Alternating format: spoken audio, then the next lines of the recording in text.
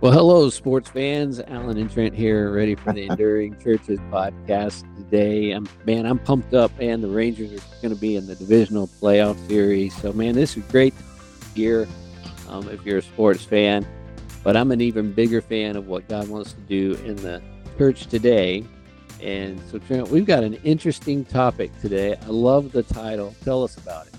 Well, I was hearing some things. It was kind of God put all these pieces together of a story about insider trading, and a group being arrested for that.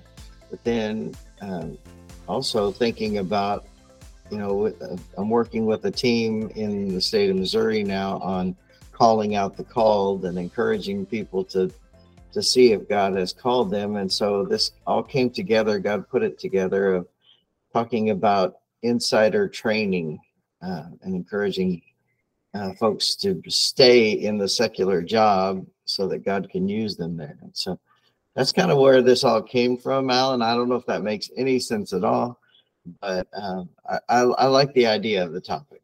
I do. I love that title too. Let's start some insider training. I think that's just really good. And you're not going to get arrested for this. This is something that should be a part of what we're doing. I think, Trent, you talked about calling out the called, and it is so important because there's a shortage. There's a shortage of ministers and ministry leaders in all of our churches. But we don't solve the problem. If everyone in the church decided that their role was in paid ministry somehow, we'd have a problem too. So for most people, there's a calling to be right where you're at, doing what you're doing right now. So what do we do with that, and how do we handle that situation? It's a great question. It's a great topic. So, why don't we talk about that?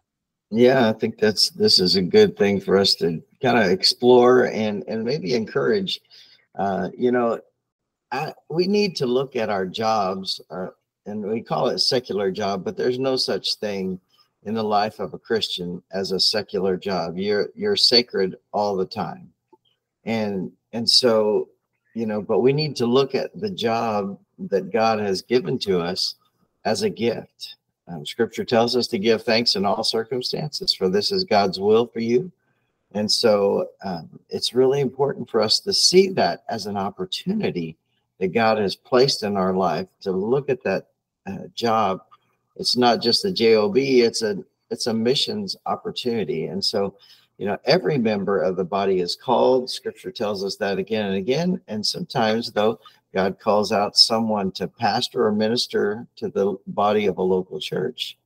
But most are called to stay in their job that they have, that missions opportunity. Yeah, Trent, I remember a song back in the 80s that the late Keith Green wrote called Jesus Commands Us to Go. And there's a line in it, it should be the exception if we stay. And I remember even as a teenager kind of trying to wrap my head around that statement that all of us are certainly called to be on the go. That is part of it. But the idea that we're all called to go somewhere new or to go somewhere different isn't necessarily true. In fact, many times we are called to go next door, or we're called to basically dig in where we're at and serve where we're at. So I think this is really important. And one of the things you kind of gave three key areas that we really need to train people for, and I think they're all a little bit different. But one of those is in our secular job, and I think our job, especially for men. Now, men identify more strongly typically with their job and find more definition typically in their role in their job. So, why is this important? Well, Alan, as you think about your quote secular job, guys do identify with that because their identity is wrapped up in that job a lot of times. That's who they think of themselves as, that's who others think of themselves as, and that's where they get their pats on the back. That's where they have their sense of accomplishment. But as a follower of Jesus, God has placed you there. I mean, just think about this. If we say that God has given the church all the people that they need to accomplish the ministry that he has for them, then I believe that is also true for a Christian as he's placed in a job that is not the church, that God has gifted that place of work with you. He has put you there at this time and in this place. And so I think it's so important for us to encourage people to stay in their secular job, and you make it sacred by being there. It becomes a mission opportunity. And honestly, I told my people when I was pastoring, I would tell my folks, Alan, that you have much greater opportunities to reach out and share the gospel than I do as a pastor because of the place that you work in. Yeah, your job matters and your calling to your job matters. When I was a bivocational church planter guy, I had a job that took a lot of time, it required a lot of travel. And there are two ways that job could go. When you're traveling, you can develop some bad habits and get into some situations you shouldn't be in, or you can try to embrace the opportunities. And God gave me a wonderful ministry. I remember someone looking at me one time and says, "You're kind of like the chaplain for the whole corporation."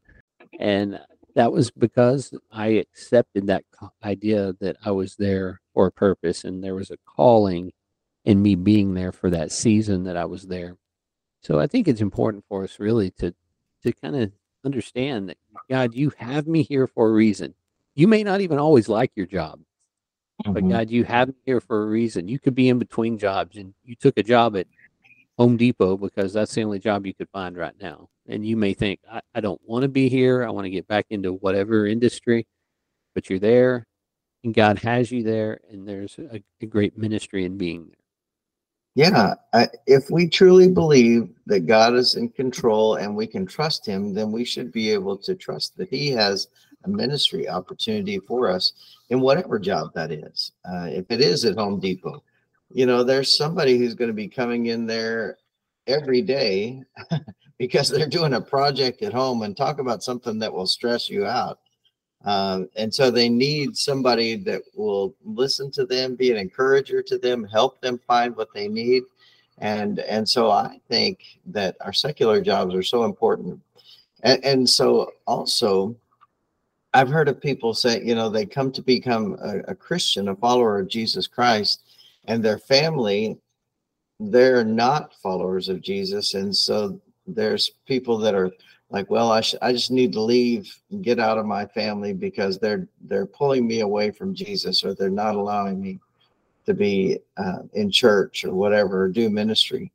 And I want to tell you, don't do that. Don't, because God has placed you as a missionary in your family. I mean, you are the opening, you're the door to that whole family coming to know Jesus. And so I want to encourage you to stay in, and we should encourage all our folks that are in that situation to stay with their families. Yeah, no, that's not just a blanket statement. This is in general that you need to stay in your families. There are circumstances where you need to find safety. We're not saying don't do that. Mm-hmm. But if you're being abused, you shouldn't stay in an abusive situation. But just because your family doesn't necessarily share your faith doesn't mean you should walk away from your family. You need to stay involved and love on and care for your family.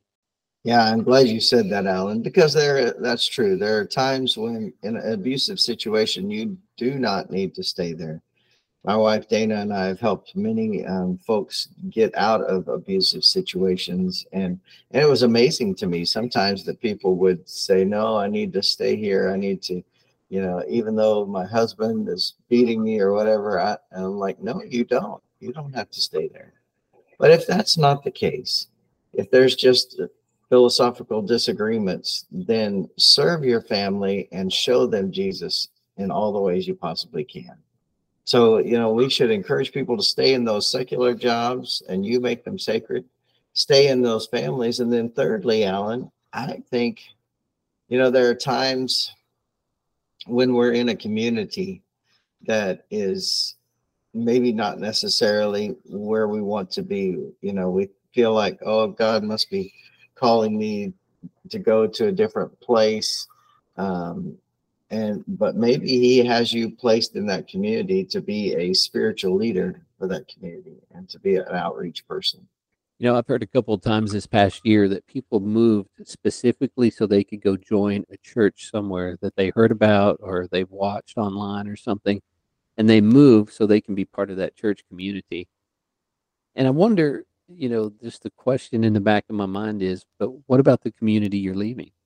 Mhm. What kind of mark does it leave when you leave your community like that without a distinct reason and without a real purpose? I think God does place us, the idea that this is where God has put me and God wants me here and there's a reason for me to be here. And I think that that is something that we should give consideration to, and we should love our community.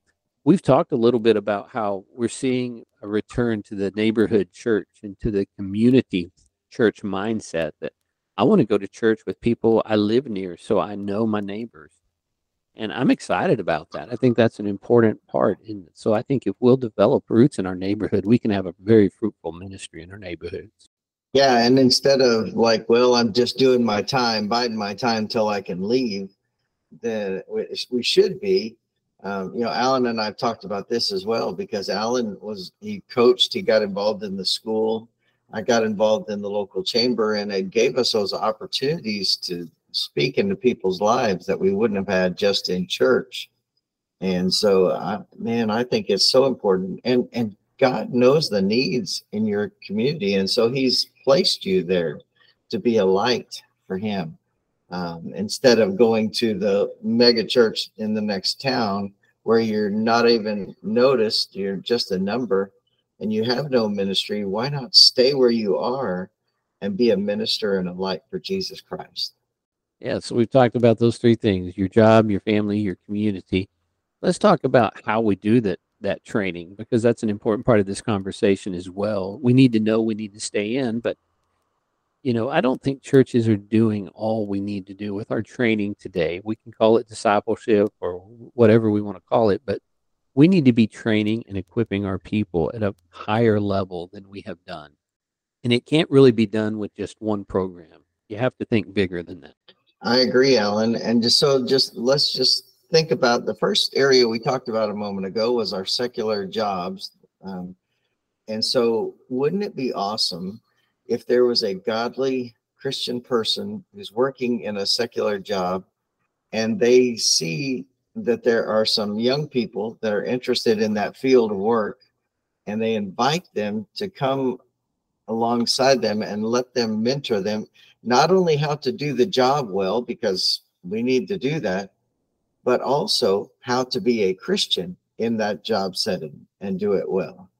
I think that's a great opportunity. Yeah, mentoring is something we don't do enough of. We talk about it a lot, but I don't think we do it a lot. And the idea that we should pour our lives into someone else and mentor someone is really something I think all of us should take seriously. Who are you pouring your life into? And one of the terms I'm seeing too, Trent, is this idea of reverse mentorship. That we should let sometimes maybe someone younger also mentor us so we understand the generation. We have so many generations alive at one time that I don't understand. I still struggle to understand millennials sometimes. Now and now that we have Gen Z, entering the workplace, graduating from college, some of them could offer perspective on, well, how do I create a work environment for that generation? And so it becomes mutually beneficial. And pretty soon we're going to have Generation Alpha, who are young teenagers now that'll be entering the workforce, at least in some of the low level jobs. So we've got a lot to learn from others, and mentorship takes a two-way approach to that, and I love that about it. Yeah, and as you're saying that, Alan, I'm really glad you brought that up, because some of our folks that are older, generations older, they have maybe been pushed out of their field, their job, because of them being older or change of technology. And so that's an opportunity for those younger people who have a better grasp, who are those technology natives, to be able to mentor those older folks and help them. The movie The Intern, I'm sure you probably have seen that.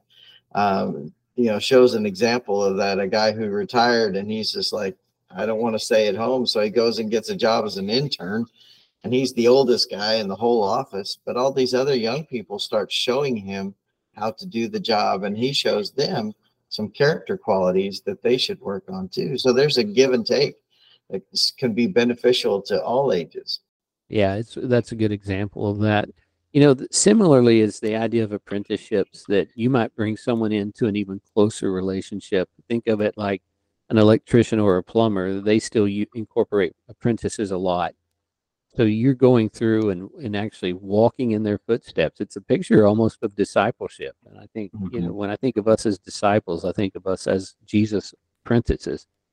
And that's the idea that you're going along here. Hey, we're in the same place. Why don't you walk with me through this and let me show you what it's like to do that? My granddad was one of those people in my life that spiritually, I was kind of his apprentice. He would take me on hospital visits and he would do these other things. And I learned by watching him do it. And he would kind of put me in that situation. Okay, I've done it. You do it now. Yeah, I love that example. That's so good. And so maybe as a person who's in the work field and you see someone who is just hired into that job, and you may not even know if they're a follower of Christ, but what a great opportunity to take them under your wing and say, I want you to go with me and we're going to do this job. And then as you're doing that job, you get to start conversations, build a relationship, and ask them some questions and be able to present the gospel to them. And then so that's the example they see. And then they later on hopefully would be able to do that for someone else. Exactly what we're talking about. So mentorships, apprenticeships, those two are probably alike, and they can take place in the church. They can take place in the workplace. They can take place, outside of church hours or business hours. I mean, these things have a variety of approaches to them. I guess the last couple we want to talk about maybe are a little more specific to the church, though, Trent. And one is something that I don't think churches take advantage of as much as we used to, because we're so worried about everyone's time commitment. But that's training events and doing specific training events for specific purposes. And I think that that's something that we need to be more involved with. Yeah, that's a great opportunity for a local church to provide an event, bringing in someone who is from a specific field, or a leadership training event, or a skilled training event, and being able to let that person speak into the lives and share some skills with people in your church so that they can do a better job even in their job. Yeah, I'll give you a great example that we had for many years. Dallas Willard, a philosophy professor at USC, and who was able to really kind of transcend beyond the academic world and show us how to be an academic and be a person of faith, and to do that well. So there was someone there who could really train people and show people, and he wrote books about it. I mean, they were so good. This is what it's like. And he did it well. I think we can learn from those examples, and we can train others based on what we've learned. How do you live in a field where everyone else is going off after work and they're dropping by the bar and they're going home drunk, and you're different? How do you walk in that world? How do we train people to walk in that world? How do we train people to share their faith at work in a way that's natural and doesn't make them look like they're just weird? But how do we do that where it becomes effective and natural and all those things? So training events have a place and they have a purpose, and we need to take advantage of those. So pastors, I want to encourage you to think about how you're doing training and when you're doing training for your people. Yeah, and keep in mind, Alan, that whatever field you work in, the best way for you to have a good witness in that job is to do your job well. And so the more we can provide that those training events outside of your church, so that you are outside of your job, so you can do those jobs well and be a better witness in your field of service, and that gives you open doors. Yeah, one of the most frustrating things I have is when someone advertises their faith and then does a poor job with something, or someone advertises their faith and they lead poorly. It's not a very good witness. So we want to certainly do things and do things well. And then, Hmm. we do things in the church all the time that have this role, but we don't take advantage of that opportunity. So, how can we do things with our ongoing activities like Sunday school and small groups that we can actually help people in their roles?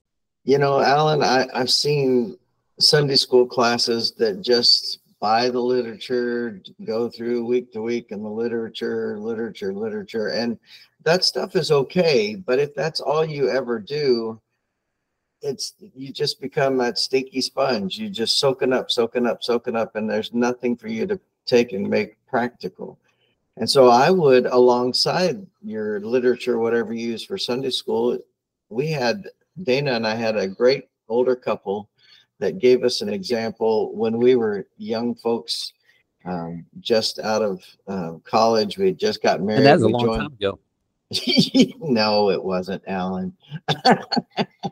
But anyway, Jack and Velma Ritchie, they taught a class for young couples, and they would assign us books to read, leadership books, whatever. And they would kind of know where we were at, what we were doing. And so I remember them giving me the book, Your Work Matters to God. And I had to do a kind of a book review in front of the whole group and just tell them and share some good leadership lessons that I learned from that, and that it is important for me to stay in that job, whatever God has placed me in, to do it well and use it as a missions opportunity. So I'm so thankful for Jack and Velma who gave us that example. And I think we can do that a lot in our Sunday school classes, even like this, Alan.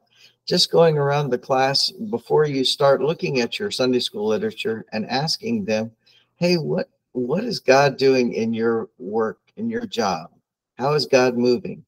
What things do you see that we need to pray for you about in your job? What are opportunities that God is opening doors? And simple things like that can be a real blessing. Yeah, I think it's learning to ask the right kind of questions. I think that's what you're kind of getting at with that. We Mhm. don't ask enough questions in our group times. We have these small groups and we go through the Bible, and sadly, what we do is we sit around, well, what do you think this Bible passage means? Well, those are really probably not the right questions. That's where the teaching and instruction comes in, because someone Mhm. should have studied it. We should know what it means. We should be able to communicate that. But what does it mean in our lives? That's a different question. And how does that play out in our lives? Those are the questions that we really need to spend more time asking in our class time. And pastors, let me encourage you: pay attention to what's going on in your small groups. Pay attention to what's going on in your Sunday school classes. Are your are your teachers trained and equipped? Because I know a lot of churches. I go into them and it just makes me cringe.